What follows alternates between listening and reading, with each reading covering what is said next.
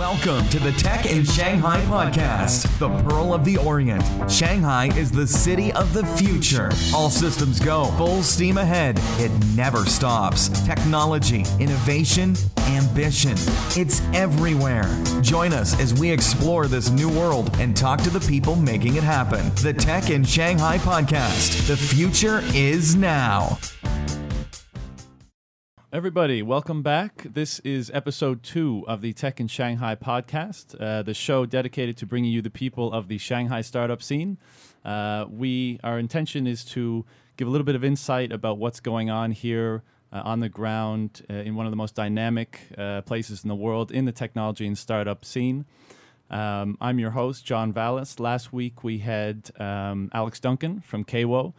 With some really interesting stories about what's going on in the social media market here and how they onboard clients from foreign companies and help them break through into the social media market here. So if you'd like to hear more about what Cawo is doing here, you can certainly check out episode 1. But today we have Liam Winston here with us of Mobile Now Group. Mobile Now is a full-service mobile development company. That's right, yeah. So Liam, thanks for coming on the show. You're most welcome. It's a lovely Shanghai day here today. No pollution, really hot, really sunny. So great day to be in a studio. Exactly. So Liam, I've done a little research on Mobile Now Group, but I'm never the best one to give a description of kind of what you guys do. So why don't you let us know what you do, who you do it for, and the status of the company? Sure. I guess we still consider ourselves a startup, even though we've been up and running for nearly 5 years now. Mm-hmm. We set up here in Shanghai in 2009, and we focus purely on the mobile space. So anything that's really got a mobile focus, that's our area. We don't necessarily do too much web. We don't do too much social. It's really a straight mobile play. So typically, clients engage us to create custom or bespoke apps, as well as responsive websites, and increasingly WeChat mobile deployments as well. So we've probably, in our 5 years, probably deployed about nearly 50 projects now across the board, for a combination of multinationals, local entities as well, covering all aspects of mobile. Cool. We have a team of nearly 30 people, with our main office here in Shanghai and a second office in Changsha and Hunan. Mm-hmm. And we also keep an office down in Singapore as well. Right. Now, I meant to ask you about that. I noticed on your website you do have an office in Changsha and Singapore. Yeah. Singapore is a bit more understandable, but for people that aren't familiar with China, Changsha is what we'd call a second-tier city. Yes. So I wanted to ask you, before we got going, why is it that Mobile Now is in Changsha? Okay. I mean, we sometimes do get asked that question. So I agree, it's maybe not the most usual place for a startup to set up. But in essence, I guess we saw a couple of things. Firstly, Changsha has a very good access to great universities. So from a talent perspective, it's very good down there. Secondly, I think we were looking to maybe hedge our bets a little bit and not have everything kind of placed in Shanghai. Obviously, there's to some extent increased costs in terms of having everything in Shanghai, particularly as it increases. Not saying that Changsha is cheap, but it gives us an alternative. We tend to get pretty good loyalty from the guys down there, which I think is maybe less evident in an international city like Shanghai. So those would probably be the two reasons why we invested in there in the first place. And to date, it's been working very well for us. Right. And do you personally have to go to Changsha quite a bit? I am due to go in the next couple of months. It's normally my partner Thomas that tends to go down there more often. And yeah, it's interesting to kind of I guess to get out a little bit out of your comfort zone from the international city that is Shanghai, right, down to somewhere a little less developed, but with huge potential. Right. I mean, if it's I've never been to Changsha myself, but I've been to a lot of second-tier cities here in China. And I mean, of course, the story is the same almost everywhere. Just massive projects everywhere, building, very nice infrastructure and amenities, but still lacking kind of that international cosmopolitan touch that maybe Shanghai exclusively has a hold on. No, for sure. I mean, I think that's a very fair assessment. I think my colleague tells me there's maybe less than 100 Laowais down there. And they all tend to congregate in one particular bar on a Friday evening, and pretty much everyone knows everyone, which you certainly couldn't say for a place like Shanghai. But equally, that's also quite refreshing as well, right? To kind of get away and see another side of things. Right. Yeah, I lived in Dalian for a while, and okay. So similar thing there. It wears after a little while, seeing the same faces at the same places, but certainly nice to change it up. Now, Liam, I noticed on the website as well that you guys were established in 090909. Yes. Is that right? That's correct, yes. Coincidentally, the day before I arrived in China. And I also noticed there that you have, for the things that you've developed for your clients, apps and mobile services, you've got 5 million downloads. Is that cumulative? So I think we've undertaken we undertake, I guess, 2 types of projects. The majority of what we do is commissioned work. So that would be where a corporate comes to us and say, we need some assistance with a mobile solution, and we would help them implement an app or a responsive site or WeChat, something like that. Additionally, we've also undertaken a few of our own projects. We refer to them more as IP initiatives, so they're really kind of something we do ourselves. So we've created a few games in that space, games that have become #1 games in China. One which was Super Ball Escape. We've also created more of utility apps, one called Data Tie, which was like a photo booth app, which has had like 2 million plus downloads, which is reasonably good. Sure. I guess numbers always seem to get not inflated, but they seem to. If you tell that to someone in the West, they go 2 million downloads. Like, wow. But I guess you get a bit more grounded in China, where 2 million downloads is significant, but it's not super huge. Right. Now, is that? I mean, I'm curious, is that because not only the size of the market, but is the Chinese social media and game market more fickle than in the West? I mean, is it very transient, or, There's definitely idiosyncrasies that are pertinent to the Chinese market that we don't see in the West. For example, I guess there's less of a tendency for Chinese mobile users to want to pay for content, which is, we're not complaining. That's just the way it is. So I think you tend to have to build your strategies that way to take that in mind. But as the Chinese mobile market becomes in essence the biggest market in the world, I think there's less of a focus in terms of looking to the West to see what's happening, because it's all happening here. And we know you obviously see that in very, very, very many aspects of Chinese way of doing things, whether it's e-commerce, whether it's mobile, everything like that. It's now all happening here. And I think it's very much increasingly that the West will look to the East to look for initiatives and trends as well. Right.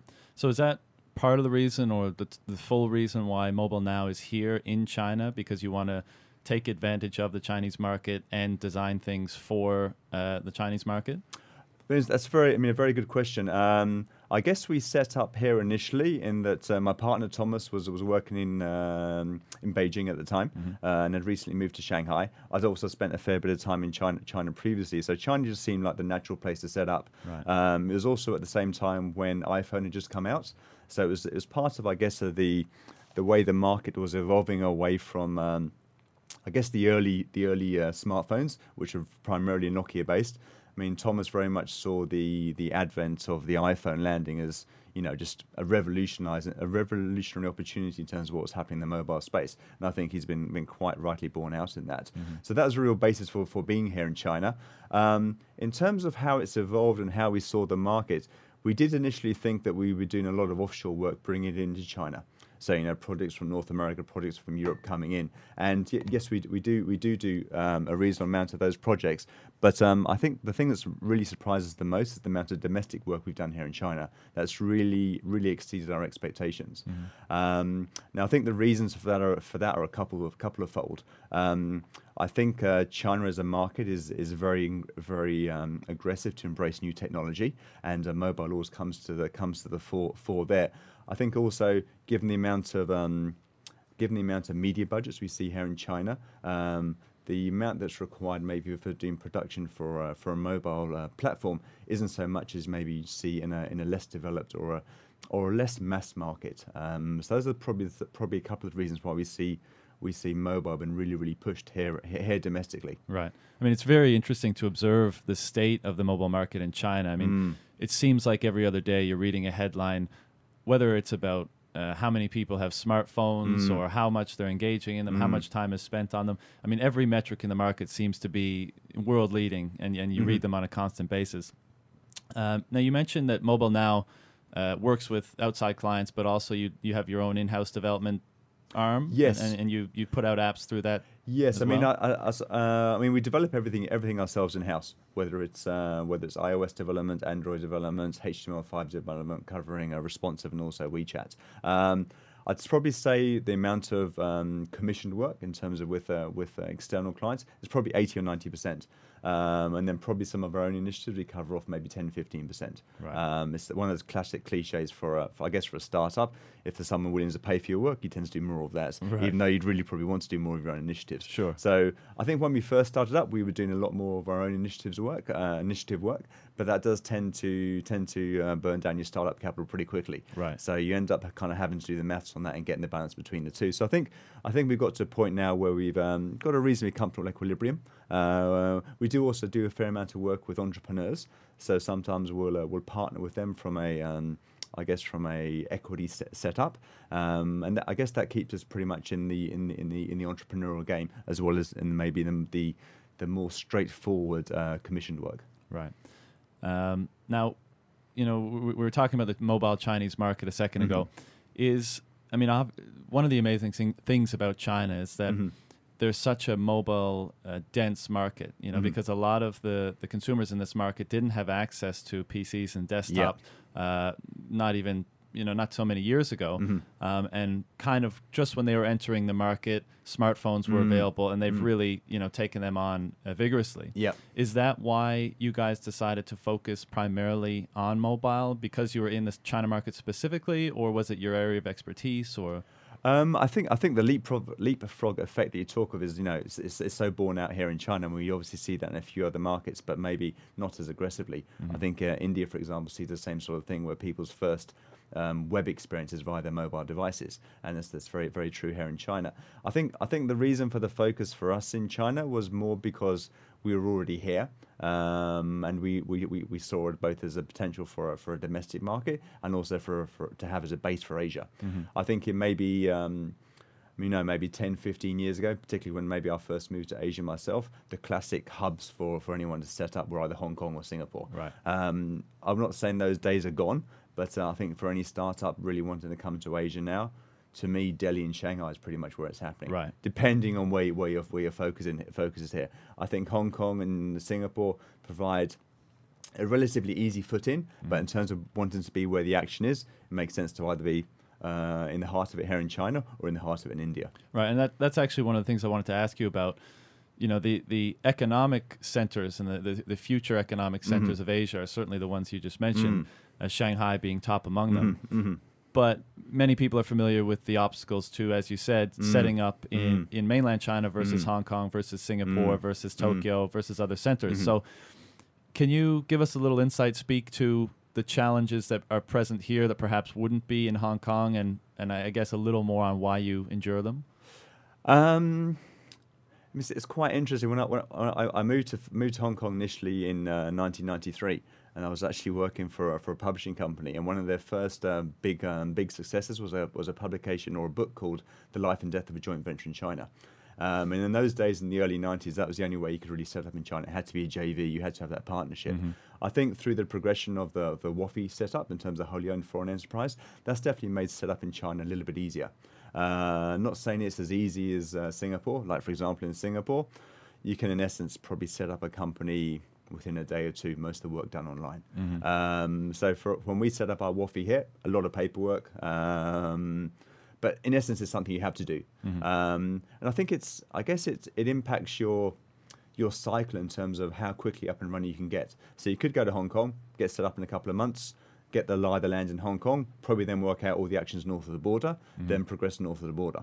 Or you could take the deeper plunge, jump into China, have all the hassle and the bureaucracy, or the relative hassle and the bureaucracy, but get to the action a little bit quicker. Right. So I think it kind of depends, I guess, on the individuals involved or the company itself, and how maybe aggressive they want to be to kind of get to the action, so to speak. Right.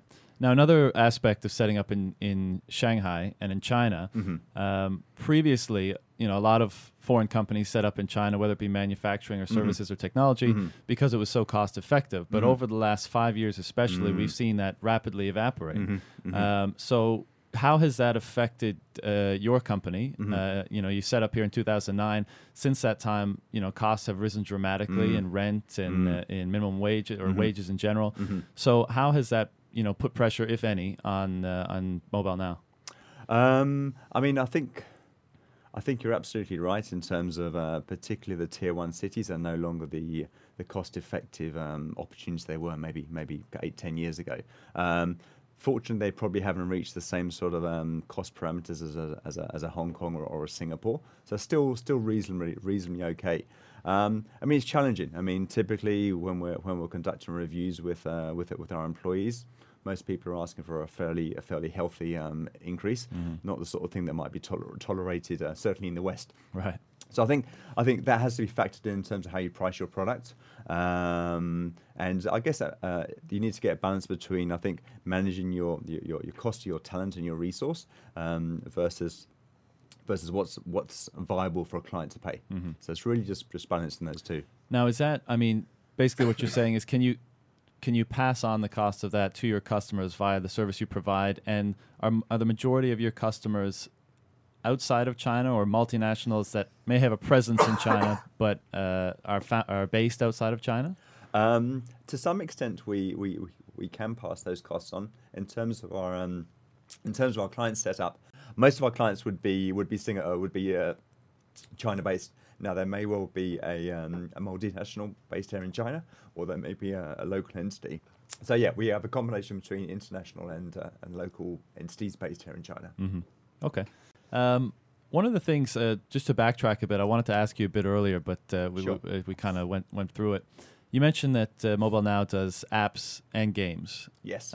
So for people that are kind of in that space and in that industry, can you give a little insight as to, what factors you assess to make a decision to go with an app or a game? Is it purely you have inspiration and an idea and you run with it and you think it'll be successful in the market? Are there ways that you test the different ideas? And a little more broadly, the app market, the business app, the utilitarian market versus the gaming market in terms of how you can monetize them, in terms of the downloads. Can you shed a little light on that? Sure. I mean, I'll probably give it to you from maybe two angles. One would be from a commissioned work perspective. This would be like, for example, a multinational approaching us and deciding they want to do something from a mobile perspective.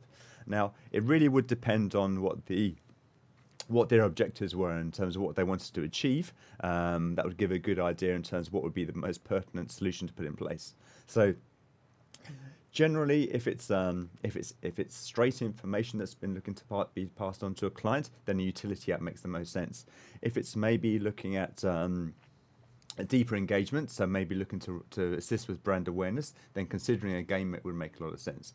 We probably about a year ago, we did a project for Zespri, which is the holding company that sits behind Kiwifruit. So Kiwifruit were relatively new to China, and they really wanted to raise brand awareness. So the goal there was their target audience is young mothers, and we know from the data that the most common thing that young mothers do on the phone is play games, and they really like the kind of casual games. So for Zespri, we decided to embark upon a game, a vertical farming game, which was really about allowing young mothers to understand what Zespri was, that it was what a kiwi fruit is, fruit is, which is quite relatively new to the China market, but also to demonstrate the nutritional benefits of that, so that the next time they're maybe down the supermarket, they give consideration to purchasing a kiwi fruit. So that's, I guess, the softer sell, not so direct, but in that scenario, a game can be perfect for that. Whereas if it's say maybe a shopping mall destination, then clearly it probably lends itself more towards the utility app, where it's like, these are all our stores within our shopping destination. This is the types of product they sell, and it's more informational. So right. I guess it's informational, functional versus kind of branding and maybe awareness and a soft sell would decide which way you would go. Right. Okay. And in general, the two different markets in terms of monetization, specifically within China, what are the similarities or differences between the two? I guess it's a little bit different for when brands are entering a space, because they're not necessarily driven by a monetization opportunity.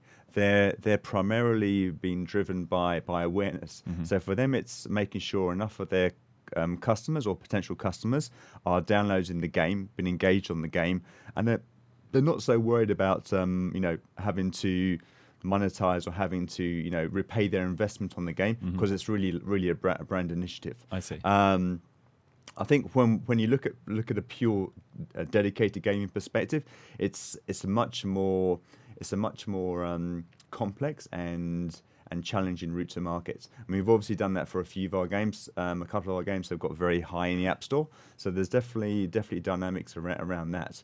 I mean, one typical one, for example, is that the growth period and the opportunity to really accelerate and snowball is very, very finite. In fact, very short. So it's very important that marketing efforts are focused on the first couple of days, so that the number of downloads can start to progress. So you get visibility in the app stores. You start to then get organic growth. If it's very much a kind of slow, gradual push, then you're going to miss the opportunity. Right.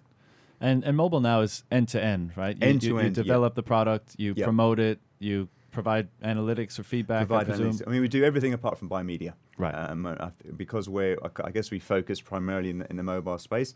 The media buying entities or media buying agencies are a better place to do that. Right. Often we will advise them in terms of what would be the most opportune channels to consider. But yeah, we do end to end, from upfront consultancy through to development, through to optimization, analytics, review, etc. Right. And I'm just wondering, within China, what when you all the development work is done, how do you promote your products for your clients in China through the whether they be social media, national media, whatever channels exist? How do you do that? It's a very good question, and something that we do have to spend a fair amount of time advising our clients to focus upon. Because sometimes, I guess, from the initial discussions, it's very much okay.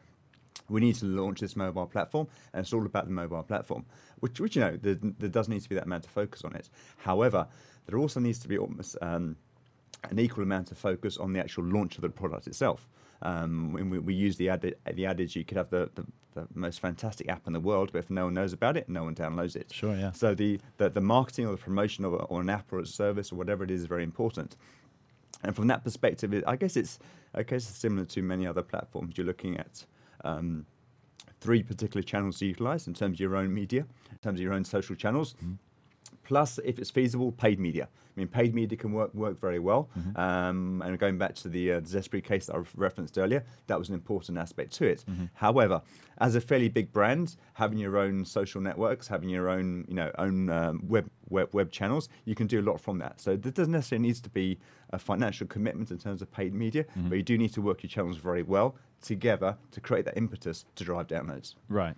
And what's Mobile Now's interaction and usage of social media specifically in China? Because it's such a hot topic right now. There's so much buzz around social media. Yeah. And of course, recent events in the US with Alibaba and JD has just brought more attention to everything that's going on in the tech industry and mobile industry in China. So how do you guys interact with Chinese social media?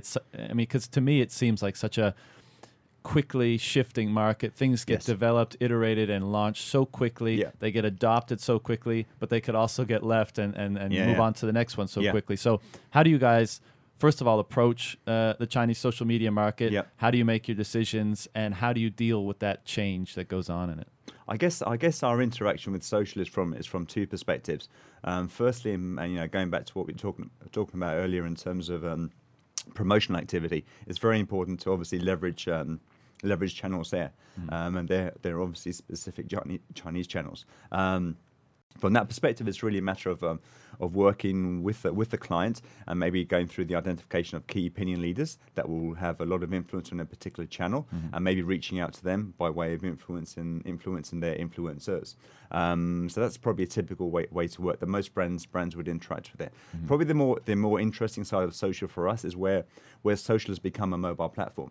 So I guess back in the day when brands were going mobile, the only real way to go mobile was creation of an app. Increasingly, the second option that's come to the fore has been the creation of a responsive website, another viable way to mobilize your platform. Now, the third one that's really much come to the fore in the last probably 6 months is enhanced SNS, which in essence is looking at ways that one can build out of, say, the WeChat platform. So WeChat in essence, through the way it's been opened up by Tencent, in essence almost allows you to create a microsite within the WeChat platform. So that's making it a very powerful tool, a very powerful destination that brands can now engage with their consumers via the WeChat channel. So we have increasingly, particularly in 2014, been doing a lot more work in the WeChat space as we've built out particular functionality within that WeChat space. I totally agree that sometimes only certain platforms are flavor of the month, and you never know, in 6 months, 12 months, 18 months time, what's going to come down the line. I mean, we've seen Weibo kind of come up and now tail off. We've seen WeChat kind of almost take over its mantle. We don't know what's around the corner just yet. Right. So I think for our brands was very much advising them to make the most of what's available at that particular time, but also to be aware of what potentially is coming up and coming to the fore. Exactly. Right. It just as an aside, it seems, I can get your take on this. It seems in the Western tech and mobile markets, there's specific, very, very specific solutions. And perhaps that's because founders and entrepreneurs have always been advised so adamantly to focus on a single problem and solve that problem. Yes. And as a result, you have a lot of different services and different products, yes, but they're all by different companies. Yes. And what seems very interesting in the Chinese mobile and tech market, especially in relation to WeChat, which is surging in popularity and quickly becoming the de facto social media avenue in China, is that it offers seemingly everything. It does voice messaging, it does profiles, it does payments, it does so many different things that, from my perspective in the West, we might see all being done by different companies.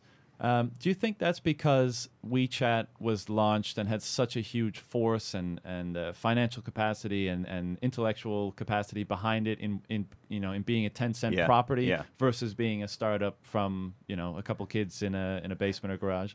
No, it's very interesting. I mean, sometimes you can almost look at the way that functionality has been created on platforms here in China and kind of think this is some sort of mismatch of eBay and a number of different other things. But I think probably the probably fairer way to look at it is that a lot of the platforms here in Tencent in particular, they've looked at maybe what's the best bits of this, what's the best bits of that. Let's bring them all together and put them on a single platform. Right. And I think also to your point, as they've gained more and more momentum, as they've got critical mass, as they've got 300, 400, 500 million users, they've kind of thought, why don't we add this on? Why don't we add that on? It's a natural evolution, and I think it's very much just indicating that the West should really be looking east and vice versa these days. Right. I mean, it's such a funny change in dynamic because, of course, China's approach, during the early phase of their development, as is the case in many developing countries, is take what works elsewhere,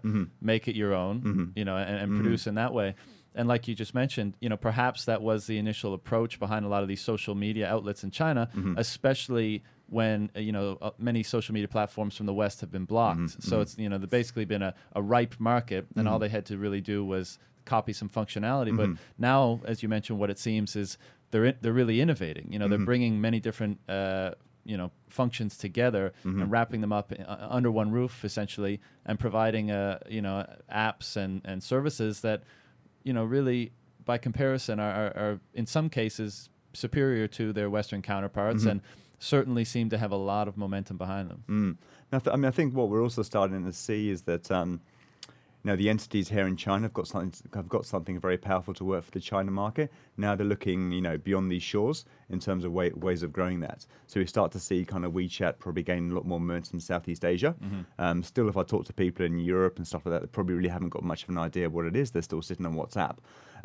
But yeah, very much, I think, dominated growing in China, now pushing eastwards and westwards in any which way.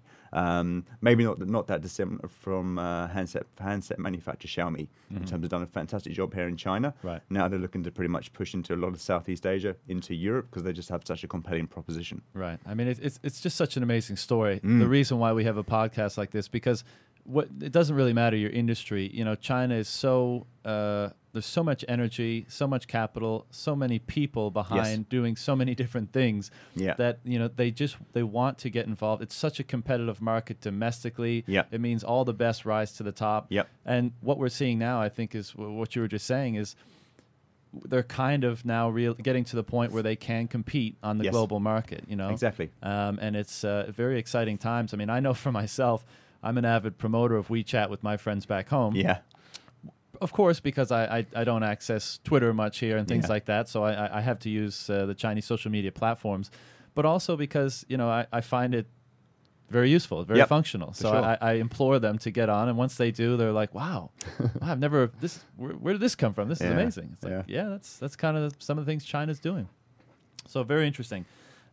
Before we get on to a few Shanghai-related things, you mentioned with the Zespri example, the client you work with, you mentioned that you developed a game for them to basically engage and create some awareness with their target market, which was, housewives, young mothers, mothers and stuff. Yeah. Which is, for people that don't know, is a huge part of pretty much all product launches and product developments and market entrance here in China is educating and generating awareness with the consumer. Now, of course, that's true everywhere, but especially in China, if you walk into a grocery store, you walk into a retail location, education is a huge part of the retail experience here, whether it's online or offline. Reason being, of course, is, again, the Chinese consumer market hasn't, for a long time did not have access to a lot of the goods and services that they are now gaining access to. As a result, unlike us in the West, who we grew up with certain products and services and companies and brands, we don't need to be educated about them. Here, a huge portion of the demographic in the market did not have experience with a lot of these brands prior. So education is a huge part of that. Yeah. I'm wondering for Mobile Now, in terms of the clients that approach you to work with you guys, how much of the clients you work, how many of the clients that you work with have that intention? That's why they want to work with you guys. I think there's definitely a few examples of how we worked in that space. For example, we worked with Chinese wine connoisseur Chantal Shi, and what she was aiming to do was to, I guess, recognize, and I think China's now become the 6th biggest wine consumer market in the world, or some pretty impressive statistic like that. But we basically worked with her on a wine appreciation app, which is very much looking to focus on the Chinese wine consumer and help them to better understand, I guess, the culture and the background of the French vineyards, something that she's very well versed upon. So it was doing everything from having a pronunciation guide in terms of how you should pronounce a particular chateau, to now you need to make meeting or tasting notes on a particular vintage. But really looking at educating the Chinese wine consumer as I guess wine becomes more and more influential within the marketplace. Right. People want to know a bit more about it. So education is absolutely key. Right. One other example we also is very close to that is we also work with Greenpeace. And this was to create we called it edutainment. So it's kind of, a fun way of educating people. But it's basically to make consumers aware of the, not the risk, but more almost the existence of genetically modified foods. So basically we created a little game where they fed a monster a particular food or a particular brand, whether it's a Nestle, whether it was a beer or something like that, and depending on how the monster reacted, he was denoted whether it was GM modified or not. So instantly the consumer then starts to have an appreciation of 400 different brands, which were genetically modified and which weren't. So when they then next went to the supermarket, they could make a qualified choice about whether they wanted to buy GM or not. Interesting. So yeah. Interesting. Now, one thing before we go on. In China, censorship is obviously an issue for some types of businesses more than others. What's been Mobile Now's experience with censorship? Have you had to confront it? In what ways have you dealt with that issue? Ironically, I'd probably say the toughest encounters we've had for censorship, and I use that in a very broad term, have been maybe with Apple rather than with Chinese entities. Really? Because obviously for any app that needs to go through approval, it has to be vetted by Apple to make sure it's okay. And sometimes we've had to make minor tweaks from that. That's more from a technical perspective than a content perspective. Right. But no, we haven't really run into any particular challenges from a bureaucracy and an approval perspective here in China. But then I also think we're probably not doing anything that would tend to be maybe in the risk zone from that perspective as well. Right. Yeah, that's kind of the impression I got from from my understanding of what Mobile Now does. But I had to ask because being in the social space and development space and mobile space in China, typically people will encounter at least some form of it.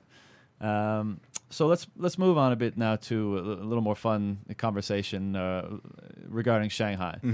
Not that, of course, Mobile Now is not interesting, but everyone has their Shanghai stories. It's it's a very interesting city to live in, especially at this point in time in its history. I mean, as we've been discussing throughout this show, there's so much going on. I mean, when I go home, people ask me, why I live here, and occasionally I scratch my head. Of course, we all have those China days, but if I'm being honest, my answer is generally the energy. And when I say that, I mean there's just so much going on. And it doesn't matter what your industry is. There's capital, there's people, there's education, there's energy behind everything, and that means that you live in a very vibrant environment where things are kicking off all the time. You're never short of things to do, and it's especially by Chinese standards and even global standards, it's a fairly convenient city. The metro is great, the road system is great, and it just seems like it's got that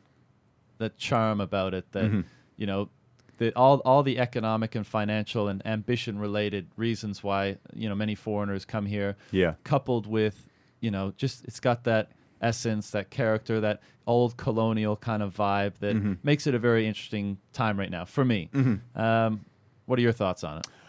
No, I'd agree with you wholeheartedly from an energy perspective, and I'm maybe probably showing my age here a little bit, but I think the kind of the scene or the energy that you see now in Shanghai is very reminiscent of Hong Kong in the kind of early to mid 90s. That was probably the first place I lived in Asia, and there was definitely a buzz that I was quite shocked at as soon as I landed there from Europe. And I think Shanghai maintains that. It maintains that cosmopolitan nature. There's definitely energy. I mean, I spend a fair bit of my time in Singapore, and I see that pretty much every time I come back up here to Shanghai. There is that buzz, whichever aspects of Shanghai life you look upon. Right. And what's the difference between Shanghai and Singapore? I mean, just for interested, listeners. I mean, Singapore is often viewed as being easy Asia, and it certainly is that. You can get into a taxi, not need to use your bad Mandarin to get around. You can be pretty sure you'll get to a place at a particular time. But I guess easy is often synonymous with maybe a little bit boring. Maybe that's a bit harsh on Singapore. It's definitely reinvented itself in the last kind of 5 to 7 years. But it's I guess there are opposites from China. Right. Maybe easier lifestyle, easier to get around, not so much energy, maybe not so much buzz. Pollution's a little bit better. I've heard it's a little less laissez-faire than Shanghai. There's fairly strict restrictions on certain behavior. We've all heard the chewing gum example, and all that kind of stuff. I mean, that's kind of weird. I think it's people's probably first take on Singapore's no chewing gum or no crossing roads or jaywalking, but right.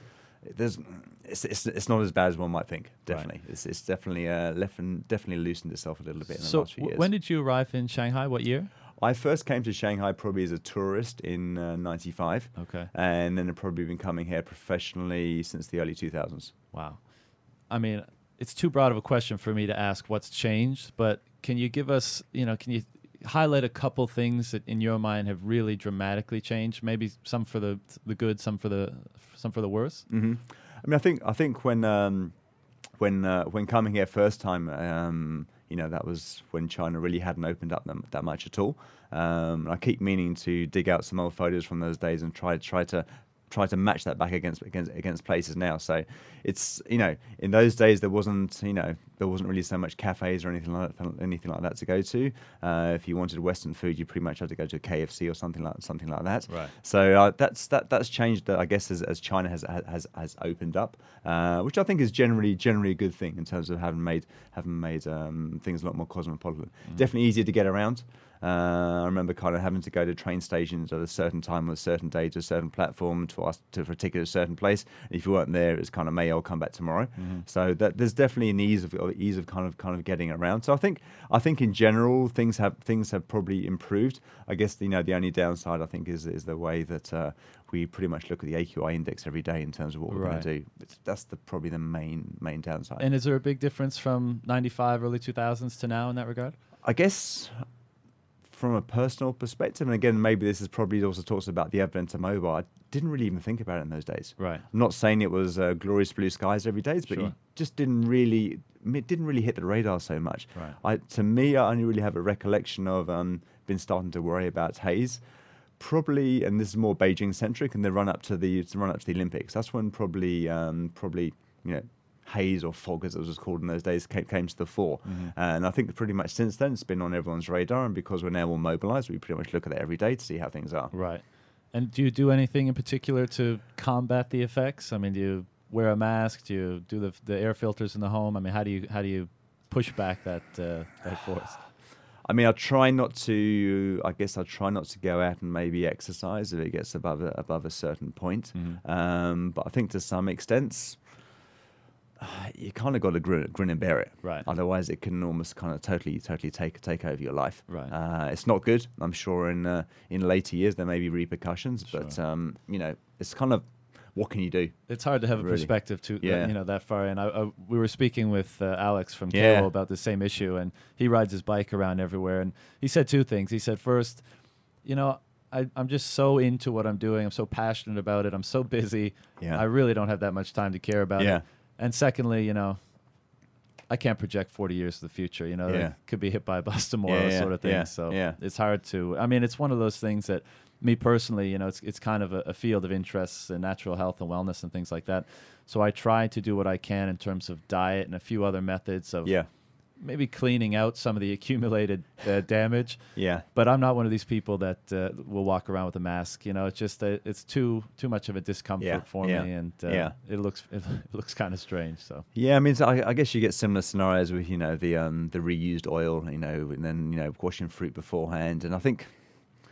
I mean, you could go to all those preventative causes, but I think it would just overtake your life. Right. You'd be spending all your time washing things and cleaning things and not eating here and not eating there. And I just think, as I said, you've almost got to just get on with it. Sadly. Yeah, it's the price you pay to be here, unfortunately. But I mean, on the bright side, as we were talking about with everything that China seems to take on, now they've admitted the problem, they've identified it, and they've committed. They've identified it and committed to a solution. So, if past examples are to be instructive, then there should be some fairly robust efforts on behalf of the Chinese government to actually remedy that problem. So I think you're right. I mean, I think it's. I wouldn't say the government now has a lot of accountability, but I think increasingly they do need to think what the general public are considering about things. I think the gas deal with Putin last week. I mean, it was obviously a big statement, but I think if that comes to the fore and we see a little less coal being burnt, then I think that can only be good. Now, in terms of the startup and tech scene of which you are, of course, a part of, since 2009, and we'll keep it there instead of going back to early 2000s when you first arrived, but since Mobile Now has been launched and since you've been with them, how has what's the tech and startup scene here like? I mean, everyone hears about all the stories, all the funding, all the amazing Chinese social media, or amazing Chinese technology and startups going on. A lot of really interesting foreign funded and foreign founded startups such as Mobile Now and others.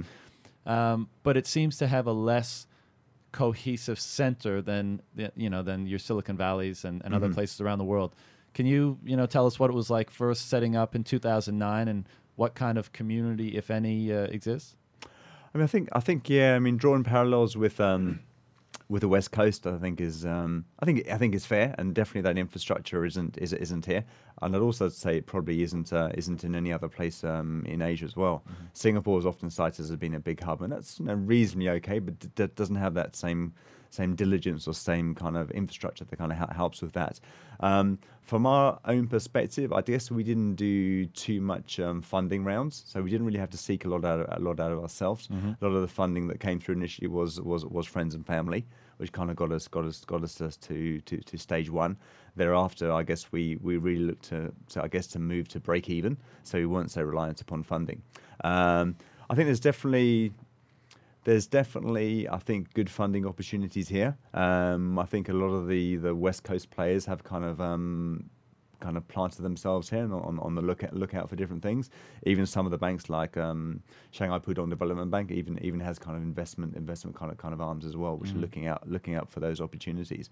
So it's definitely here. It's maybe a little bit harder to look for, but there's sufficient events, there's sufficient networking opportunities where you can tap into that quite easily. Right. And I think as more and more, I guess, Chinese entities either IPO overseas or get noticed on the radar, then I think more and more focus will become upon China to find the next X, Y, Z. Right. Now, I'm going to put you on the spot a little bit now. For those people listening that are budding entrepreneurs or aspiring entrepreneurs that want to come to China and get involved in a startup, can you give us 3 pieces of advice for someone who's got a great idea, who's got the passion, who's got the motivation, everything, and they want to be in China, they want to be a part of the story here? What are 3 pieces of advice you could give them to help them on their way? I think probably first and foremost, and it sounds really boring, but it's unfortunately one of the kind of key points in terms of making sure a startup works, is looking at your business case. So looking at the viability of your business case that actually has sense and can move forward. Now, whether that business case is reliant upon tapping into the Chinese domestic market or whether it's just using China as a base to then go globally isn't so important. It's really just a case of having done the maths upon that business case, worked out the plan, and kind of gone from there. Right. Because I think there's some fantastic ideas out there, but if it hasn't been kind of fleshed through, then it tends to maybe not be so viable. Secondly, I'd probably say try and get to market as quickly and nimbly as one can. I guess it's the classic, as we call it from a development perspective, the agile versus waterfall approach. In terms, don't spend 6 months actually perfecting something. Get something workable out in 2 months. Gauge the reaction from that, and then refine it there afterwards. Right. And I think that also helps from a funding perspective. I think probably thirdly, if the research has been done that China is the market to go into, then really need to embrace China. Kind of need to get out, get involved, and live and breathe China to kind of get a feeling of what is going on. Right. Okay. Now we're nearing the end of the show. Thank you so much for giving us the time today. I know you're incredibly busy. No problem. Just a few more fun, quick-fire questions. So we all need to release some stress here in Shanghai at the end of a work week, or even on a beautiful Monday like it is today. Yeah. Excuse me. What's your favorite bar in Shanghai? We're for better for worse, we're literally probably about 200 meters from Yongkanglu, so that makes it which is a notorious bar street here in Shanghai. Which it was also, I guess, maybe part of the attraction for moving to that area when we moved about 2 years ago. It's been a very good location. Which interestingly wasn't a bar street 2 or 3 years ago, and now is. As so many things. We've kind of seen that grow over the past couple of years since we've been there. So there's no manner of bars down there that we can pop down to. We have quite a large French contingent within our organisation. So Café de Stagiaire is often the first point to call along there. Okay. And it's quite weird being in Shanghai and almost going to a bar and potentially ordering in French. You can almost have that whole kind of French ecosystem resolving within not France, right? Which I think is good. I think it adds character to the city for sure. And there is a huge French population. Yeah. Speaking of which, what about favorite restaurant in the city? I'd probably say there's Hunanese. There's a very good Hunanese just next to Dr. Beer on Dongguolu, whose name I just forget at the moment. But that's normally the first. Guyi. That's probably our first point of call for taking any visitors there, or even wanting to go ourselves. The sort of place you leave and your lips are still tingling, but the food is fantastic. Okay, and what about weekends here? If you're trying not to go down to the bar, if you're trying to be healthy, stay fit. What's a way, in Shanghai, it's such a big city, you can sometimes feel trapped in it. Yeah. What are what's the thing you do on the weekend if you have the time, if you can get away from the office to relax? What do you do?